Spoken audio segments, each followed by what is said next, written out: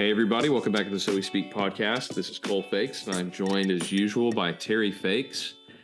And we have gotten off our schedule a little bit. So this episode's coming out on a Friday, but it's the first of 3 episodes that we're doing on a new topic, and that is the Christian foundations of the West, I guess would be a great way to summarize that. You know, there's been a lot of work on this recently. And one of the reasons we wanted to do this was that it's not just Christians talking about the Christian heritage of the West. That's been around a long time. Now you're starting to see more non-Christians talking about the Christian heritage of the West. And the books that we're going to base this on and talk about are going to give us various perspectives on that. And I think that'll be really useful. Well, I like what you said there, because the impetus for us is trying to look at a bit of a movement and a trend that's going on and say, what's interesting about this? What should we be learning about this? There's a whole spate of books in the last 3 or 4 years that are talking about this very theme. Christians, non-Christians, it's a conversation worth having. And it's starting to have some very interesting effects in society. So people that read the Weekly Speak, I put out a few weeks ago, Ayaan Hirsi Ali's Why I Am Now a Christian essay. Right. And in that essay, she talks about how the narrative that she was living by as an atheist. So she's good friends with some of the new atheists. She's a prominent atheist. She had converted from kind of radical Islam to atheism because that story made better sense. It was a more livable story of kind of a new atheism than what she'd lived before, because she saw the atrocities that were happening in some of these Muslim countries, especially towards women, and she thought that can't be true. So she jettisons religion altogether, and she lives by the narratives that we were talking about in one of the previous series that we did. You can now live you can have a full worldview that's divorced from God by believing in Darwinian evolution and Marxism and expressive individualism, and take your pick. You can fill out a whole worldview with these things, and you don't need God. Right. Well, what she experienced was in the modern kind of decline of the West and the revolutions that are going on against what we'd call, quote unquote, liberal values, free speech, the dignity of every individual, that we shouldn't be judged by our innate characteristics, race, sexuality, etc. She finds herself really wanting to defend these kind of classical liberal values, right, and realizes that they don't have anything really powerful to stand on. And so the people that are making arguments against liberalism, against free speech, etc., she doesn't really have anything substantive to come back with to defend these things.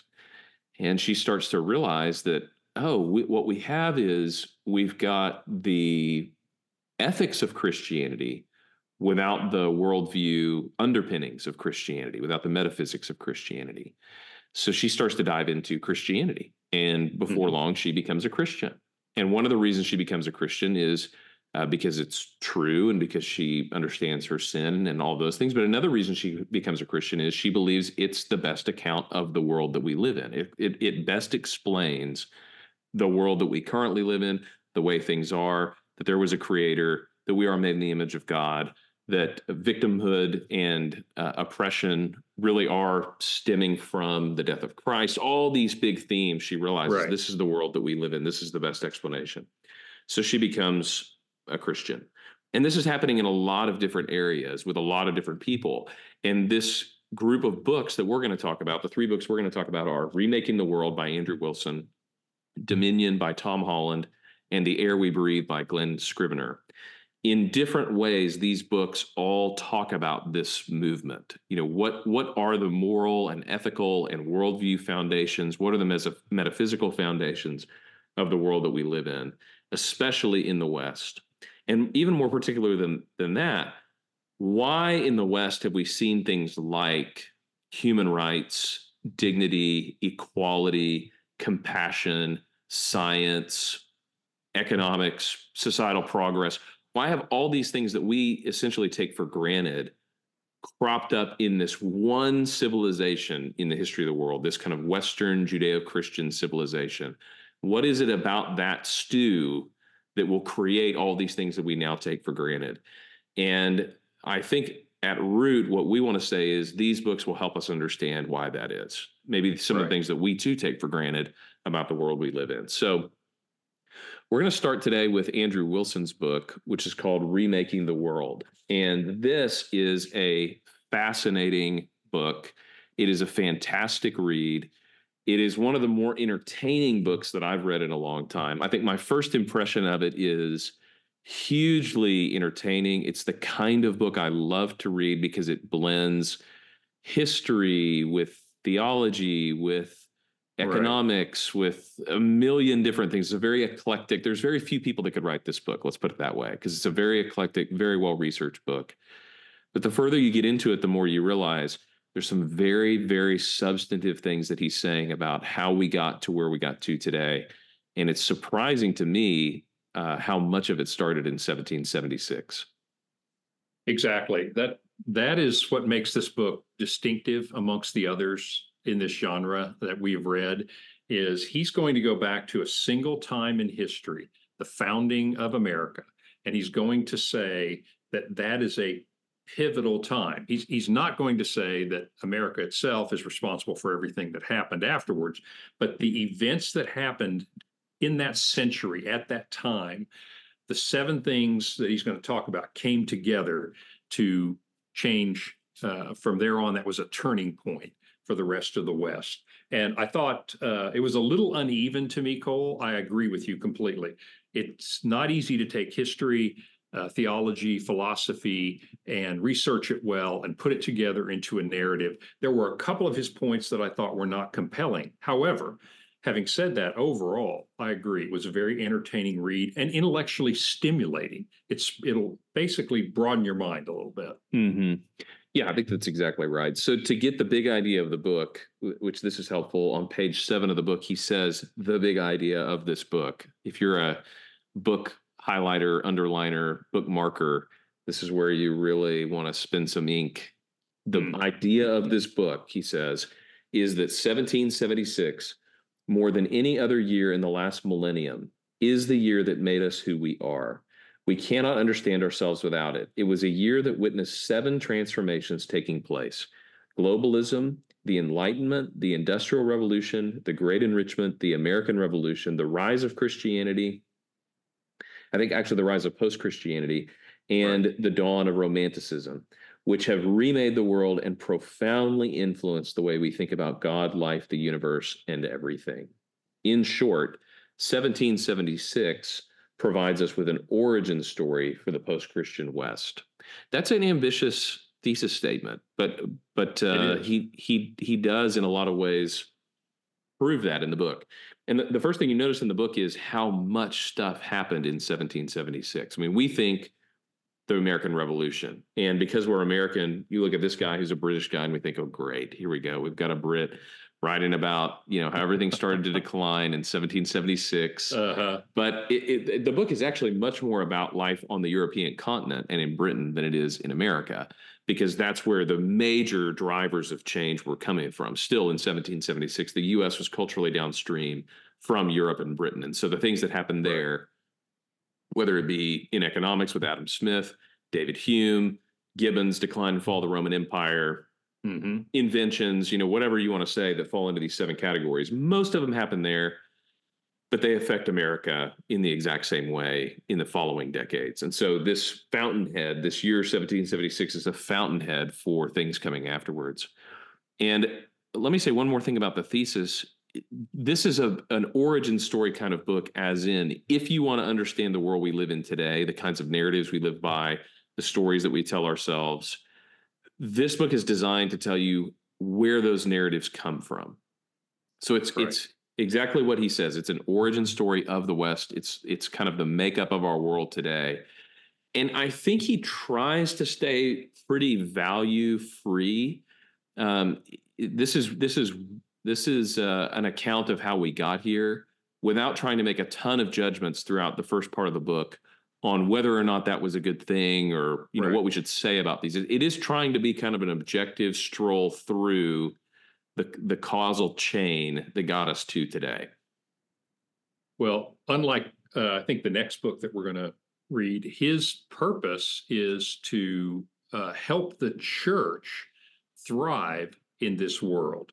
But as you said, it's not a parochial point of view. He says for the first step in helping the church to thrive in this world is to understand where it came from and the forces that shaped where we are in an ex-Christian world. And I like that. I think that that's helpful. He doesn't, like you said, make judgments as he goes along. Well, this happened and it's really bad and we should be worried about it. He's simply trying to describe where we are. And I think anything that tries to do that, he avoids the pitfall of oversimplifying. You know, he's got all these threads that are coming together, these 7 threads that are going to interact with each other. And I think to explain the complexity of the world today, there you have to have a somewhat complicated answer to that. In other words, there has to be more than one simple factor. Because Mhm. some things are just so reductionist. And when you read that, you realize, okay, everything that's happening today could be boiled down to this one thing. And that's not usually the case. So I appreciate Wilson's approach by tracing some of these various threads through the past couple of centuries to get us where we are today. Mhm.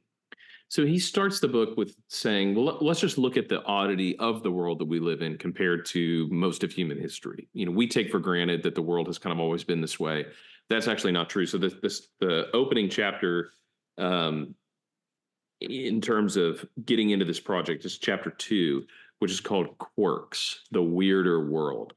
And in this book, he's building off of the work of Joseph Henrich, who is an anthropologist. I think he's a Harvard anthropologist, who wrote a book called The Weirdest People in the World. And weird is an acronym that he's using to describe these 5 facets of the modern world. But the problem is in that book, number one, that book is a drag because I also read that book, and it shows that it's written by an anthropologist. It's hard to get through. It's really long. It's Uh-huh. very technical. It's not that it isn't well written, but it is a work of scholarship. Mm-hmm. Whereas this book is a delight to read. It's much easier. It's narrative based. Instead of just talking about the geography of the world, he talks about Captain Cook and the ships that he used and the explorations and all of that to make the point about geography affects where people are going to flourish in the world. Uh-huh. But the other thing is the Henrik book, The Weirdest People in the World, basically looks at Christianity as a negative factor in the world that we live today. We had all these great classical values in Greece and Rome, and then Christianity comes along and it makes the world weird. And the problems that we have in the world today are because of Christianity. So this is Mm-hmm. in some ways in the vein of Edward Gibbon's book, which is Right. actually published in the time period that we're looking at. I think the first volume of it actually was published in 1776, The Decline and Fall of the Roman Empire.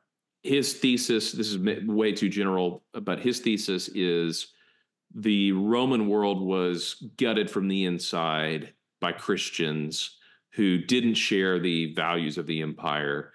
And because of their care for the oppressed and the lowest and their refusal to exercise power, they made the Roman Empire vulnerable and then it was conquered. So you had this wonderful thing that was kind of ruined from the inside out by these Christians. And I don't think that Gibbon himself was all that anti-Christian. He actually has some really interesting things to say about Christians. But that narrative has been taken in kind of a Victorian Right. Whig history approach, and people have been running with it ever since. And Mm-hmm. that's what Henrik does, is Christians have kind of rotted Western culture from the inside out. Wilson's actually going to take a very different view. He's not as interested in talking about the Christian foundations of the West as Tom Holland is, who we'll do in our next episode in the book Dominion. But he adds the E and the R onto weird. And this is the romanticism and ex-Christian or post-Christianity of this change that takes place. So he's actually going to say Christianity had an influence rising up through the Middle Ages, through the Renaissance, all the way up into the Enlightenment that was good for the West. And the major change that happens in 1776 on the religious front is you have skepticism, secularism, and eventually rejection of Christianity in public spaces, atheism, pluralism, and that's where we find ourselves today. So he is taking a more optimistic vision of history, but in the same way, he's going to admit, just like several of these other authors, we live in a very different world than most people in human history have lived in. And we take for granted things like individual identity, expression. We take for granted secular society, that we don't live in a theocracy, that, there's not one religion governing the public square. Individualism. We take for granted the way our art expresses the marketplace of values that we find. So he has a great bit on Hamilton and what Hamilton says about our culture now. Hamilton in some ways is the marquee piece of art for the mindset that we have kind of in the 21st century American West. And there are going to be some things that pop out to you here, because there are things that we think that everybody forever has thought, like that all humans have dignity before God. That's actually a pretty rare belief in history outside of this area. Right. But when he gets to the end of this chapter, he's saying, okay, all this stuff is weirder in his acronym, but let's talk about where it came from. And the rest of the book is looking at these 7 tenets of the world and how they developed, how we got them. And so I just want to ask you, like, what were the chapters that stuck out to you, or what were some of the ideas that stuck out to you as he starts to describe the world that we live in today? One of the factors is, of course, the American Revolution, and probably been a lot said about that. But the founding of the United States and some of the ideals that were engrafted into the founding of the United States. So that part's pretty straightforward. The idea that God has given rights to us, the government is guaranteeing those rights. It's not granting them, it's guaranteeing them. The idea of human dignity, the idea of the depravity of humanity, and we need a balance of power. All those ideas are pretty pedestrian. One thing he did, Cole, that I had never really thought about and didn't know a lot about, but that the nature of the church in America in 1776 was itself part of what drove this country. For example, you have a wide range of churches in the original colonies. Some you have a mandated religion, a state-funded religion in some colonies. Other colonies, you have several different Protestant religions going on. But the fundamental idea that he pointed out is that God is sovereign, but the churches were autonomous, and that the churches would be making decisions together. That they were congregational in another way of thinking about it, and that very idea that you could have an overarching federal government instituting the broad values, but that the states themselves were groups of people making their own decisions on carrying it out. That connection between religion in the founding of America and the government in America was one I'd never thought about before. Yeah, that was a fascinating point. That the model for federalism comes from the way that these Puritan churches were working in the colonies and in England leading up to the Revolution. In reading this book, for a course that I was teaching, I was reading another book by George Marsden, who's one of the great American historians. And he has a book called Religion and American Culture. And he makes this point even more emphatically, that the way the United States was set up with this skepticism both towards monarchy and top-down centralized leadership, and the depravity of each individual human being. So if you're in a tension between those two, you have the danger of centralized power, but you also don't completely trust blanket majority rule because you believe in the sinfulness of humanity. Right. That tension, that outlook on government that is very much at the heart of the checks and balances of the United States is 100% derived from Puritan church life. Right. Elders, congregationalism, Presbyterianism, like the mix of all of that. You can almost say that starting with the Westminster Divines and the Confession of Faith, that was one of the threads that then will make its way into why we have 2 houses of Congress and 3 branches of government, and this kind of checks and balances system that we have that nobody else in the world at that point had. A stat that he talked about in that chapter that kind of blew my mind was in 1775, you had 0 democracies, 0 true democracies in the world. And now you only have 6 countries in the world that don't claim to have something democratic about them. I mean, that Right. is a sweeping, sweeping change that is just now 250 years old in the world. That's radical in the amount of time that the world has changed to become democratic. Whereas that was never really the case before. Even in ancient Rome, where we sometimes say that we drew our Senate and stuff from Rome and democracy from Greece. Uh-huh. One, those were not quite the same as what we see in America, but certainly influenced it. And two, they didn't endure. Right. So you have a long period of time where nobody's doing what they were doing in ancient Rome and ancient Greece. But all of a sudden now you have this democratic country set itself up and the rest of the world follows suit. I thought that was a really interesting point too. Same here. I mean, one of the things that is interesting is how pervasive that idea has been. Is even communist China and North Korea have democratic in their official name. And obviously, they're not even close to being democratic, but there's something about the power of that idea that has made that a desirable thing. And so I think the power of the idea is one, but the other is I had never really thought about churches. And the fact that you do have religious pluralism among the 13 colonies, this might be the only place that could happen because in England, you didn't have that. You had a very strong authorized church. Of course, the people that fled to America came from Europe, and the reason they did was because there wasn't freedom of religion or a pluralistic approach to religion. So when you got to America, there might be a colony that didn't have a pluralistic approach, but overall it was. And so that was the first time I really thought about, okay, why would this idea have birthed itself here? And that is a very interesting answer to that question. Well, it's one of the only times in history you have people setting up a government from scratch. Right. And, Even if you wanted to make those changes in England, I mean, look at what they did in the 17th century. They behead their own king and set up a different kind of government with a protectorship with Oliver Cromwell. And it doesn't last. The king's son comes back. They're a monarchy again.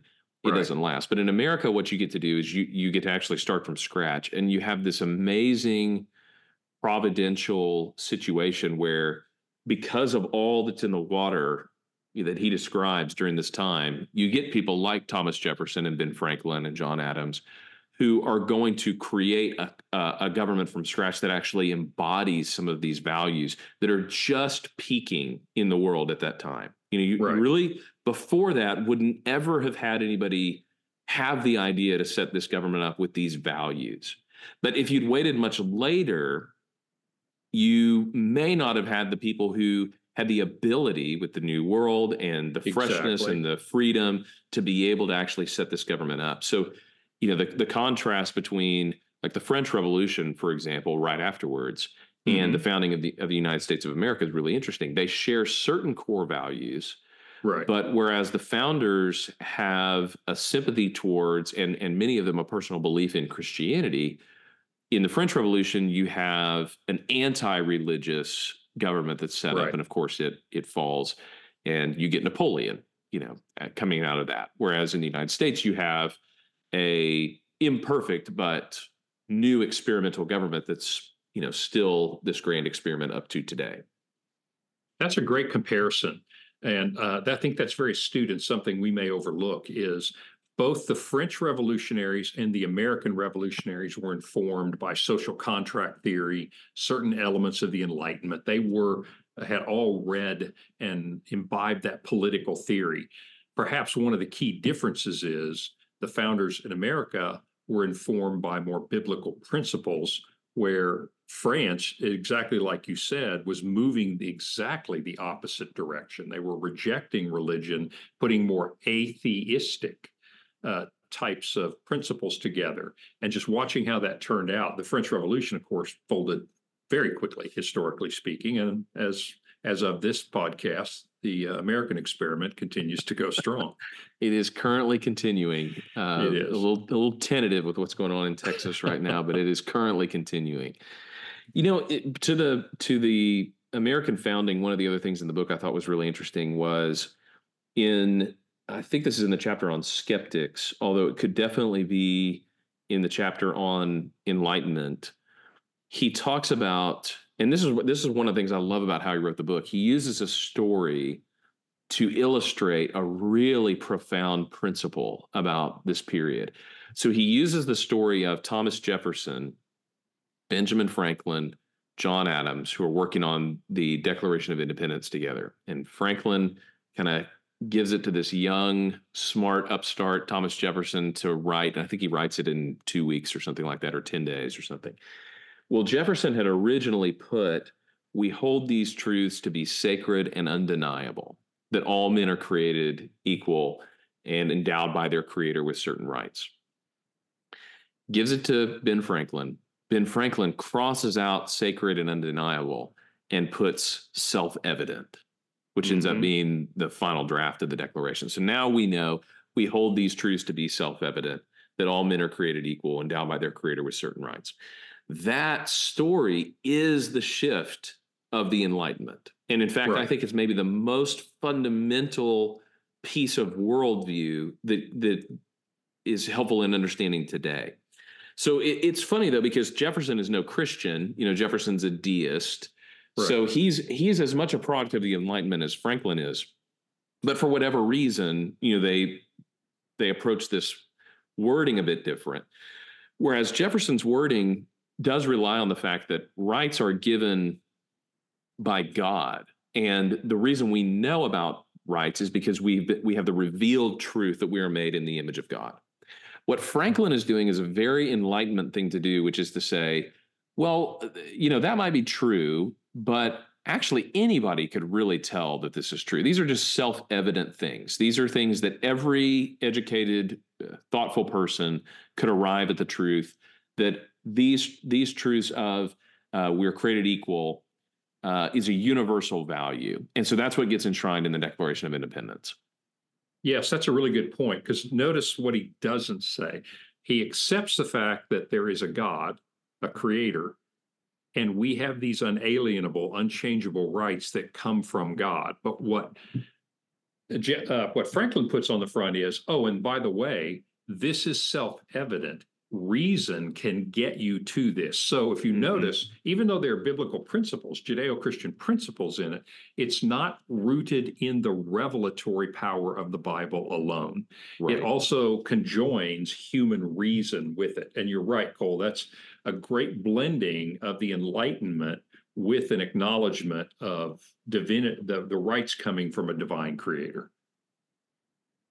I thought that was a fantastic way to make that point, because what we're dealing with in America today, in a lot of ways, and Europe is maybe even further down the road than we are, is, and I think maybe this is the title of the last chapter of Glenn Scrivener's book, you have the kingdom without the king, right? So we want the deliverances of what Christianity has given to the West. Again, these same topics we keep talking about, but you don't want what got you there, which is the whole Christian worldview of God, the incarnation, Jesus dying, rising from the dead, reigning over all things. You don't want a Christian worldview, but you do want some of the deliverances of Christianity.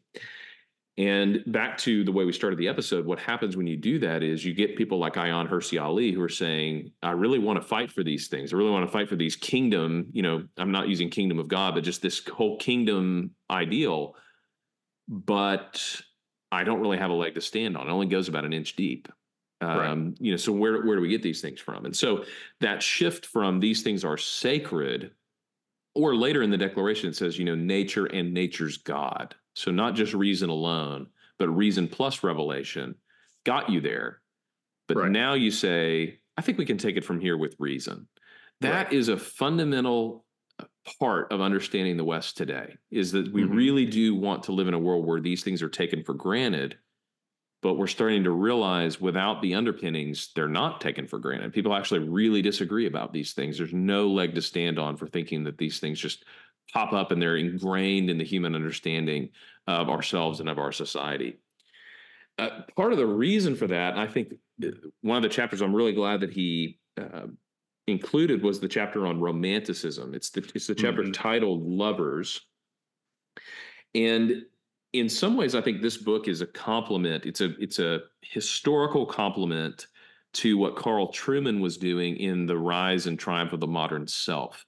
Right. That book is maybe a more philosophical, psychological look at where we are in the world today, but the two together function really nicely because Truman is going through and saying, how did we get to this expressive individualist kind of self? The question he starts the book with is, even 50 years ago, somebody would not have understood the sentence, I'm a woman trapped in a man's body. They wouldn't even, I mean, you know what those words mean, but you wouldn't even have known what that person was trying to say.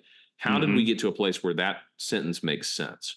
And he goes Right. back to Rousseau and Nietzsche and Locke and everybody in between. And he's talking about, well, what are the psychological, philosophical foundations of the modern world?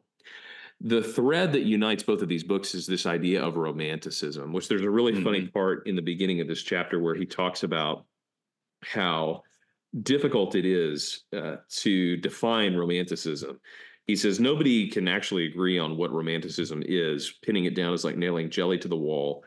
Um, Isaiah Berlin took 800 words to describe what romanticism was, just to give a definition.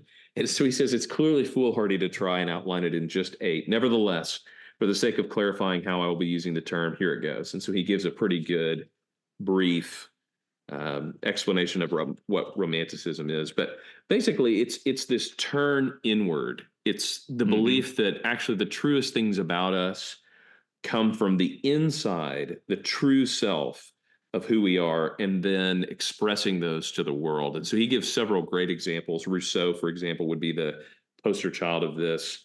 In Confessions, he says, I'm made unlike anyone I have ever met. I will venture to say that I'm like no one in the whole world. I may be no better, but at least I am different. Or Mm-hmm. Goethe, the great German writer and poet, who says, I go into myself to find the truth, and then I bring it back out as a gift for the world.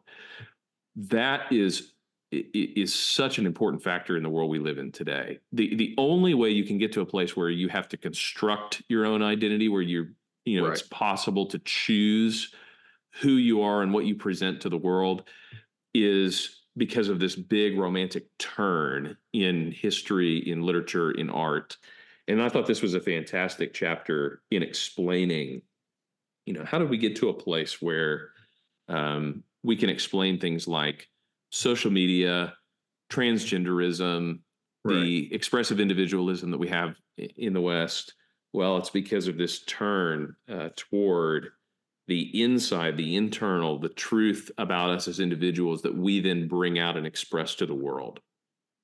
Yes, and that the roots of that are bearing fruit today in that fundamentally romanticism and the enlightenment of scientific exploration and reason are at odds. And in the beginning, the difference wasn't that big. But today, you will notice that the fruits of romanticism in the expressive individualism, particularly as it manifests itself in transgenderism, that's probably the most obvious way, and science have diverged tremendously to the point where they're no longer even coexistent at all. And I think that's interesting. But in the founding of America, what you see is an interesting blend. What they took from romanticism was the idea of individualism, Mm-hmm. and that each individual has a say, has a vote, is a part of what's going on. And so it takes some portion of romanticism, but it doesn't take everything. And I do think Wilson does a good job of showing that romanticism itself is part of this stew that's happening in America at that time. Yeah, the idea that to be happy, to be content, you must be your authentic self Mm-hmm. would not have made sense to Right, nearly anybody in history before this time, right, because the self was determined by the community. Self was determined right. by ritual. The self was determined by all kinds of factors that are beyond what you can come out with and create and talk about to other people. So I think that was a huge factor. The end of the book is interesting because he turns in part 3, which is really just about the last maybe 60, 70 pages, and talks about what Christians were doing during all of this. And he uses several interesting examples. He uses the example of um, John Wesley and Augustus Toplady and their disputes as a Calvinist and as an Arminian over the religious scene in the world at that time. He uses John Newton to talk about his conviction, conversion, fight against the slave trade.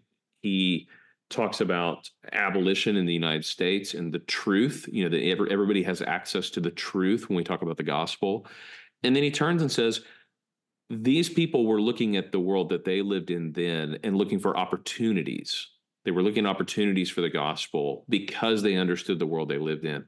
And the takeaway is we too should be looking for those opportunities. If this is the way the world is, if these are the stories that the world is telling, then what are the opportunities for us as Christians to have the same kind of effect, to see doorways for the gospel, to be able to explain the world a little bit better than some of these narratives? So I think Wilson is very much in agreement with Keller's vision of subversive fulfillment, which is It's easier to talk to somebody when you can say, here's what you believe and you're right. Now let me show you how you can find that, rather than here's what you believe and you're wrong. Right. So looking at these narratives and saying, what is it about those that is true, but can only be found in Christ? What is it about our world and these movements and this whole soup that, has created the modern West? What is it there that's good and beautiful and truthful? And how can we then invite people to find the greatest version of that in what God has done through Jesus Christ? Great way to end this book, really an interesting way to end the book. He doesn't give a ton of guidance there. I mean, it's kind of for you to take away from the book and go and do yourself. But it's a fantastic idea, given all that he's done to describe the world we live in, to say, okay, given that, if these are the stories that people are living by and telling themselves in the waters that we swim in, where are the opportunities for the gospel? Yeah, perhaps one of the great quotes at the end of the book sums this up. He says, nothing that he's doing is an attempt to prove that Christianity is true. I'm paraphrasing. He says, but when you look at this story, we should want it to be true. Yeah, that's good. That goes back to something we talked about before in Keller's legacy, which is the major barriers to belief today are not just that whether or not Christianity is rational, but whether or not it is moral. Is Christianity good? Right. And part of what we can do with reading a book like this, one of the tremendous resources, one of the reasons it's such a tremendous resource is because it tells us what the world kind of wants and doesn't want. It gives us a little readout on the desires and the passions and the affections in the world that we live in. And then we can essentially say, oh, you really value that. You really want that to be true. Well, let me tell you how this is true. You get the desire there and then show the truth. And this book is a great resource for being able to do that, for being able to look at our culture, see it for what it is, and find common ground to talk about the gospel, to talk about what is actually true in the world and what God has done.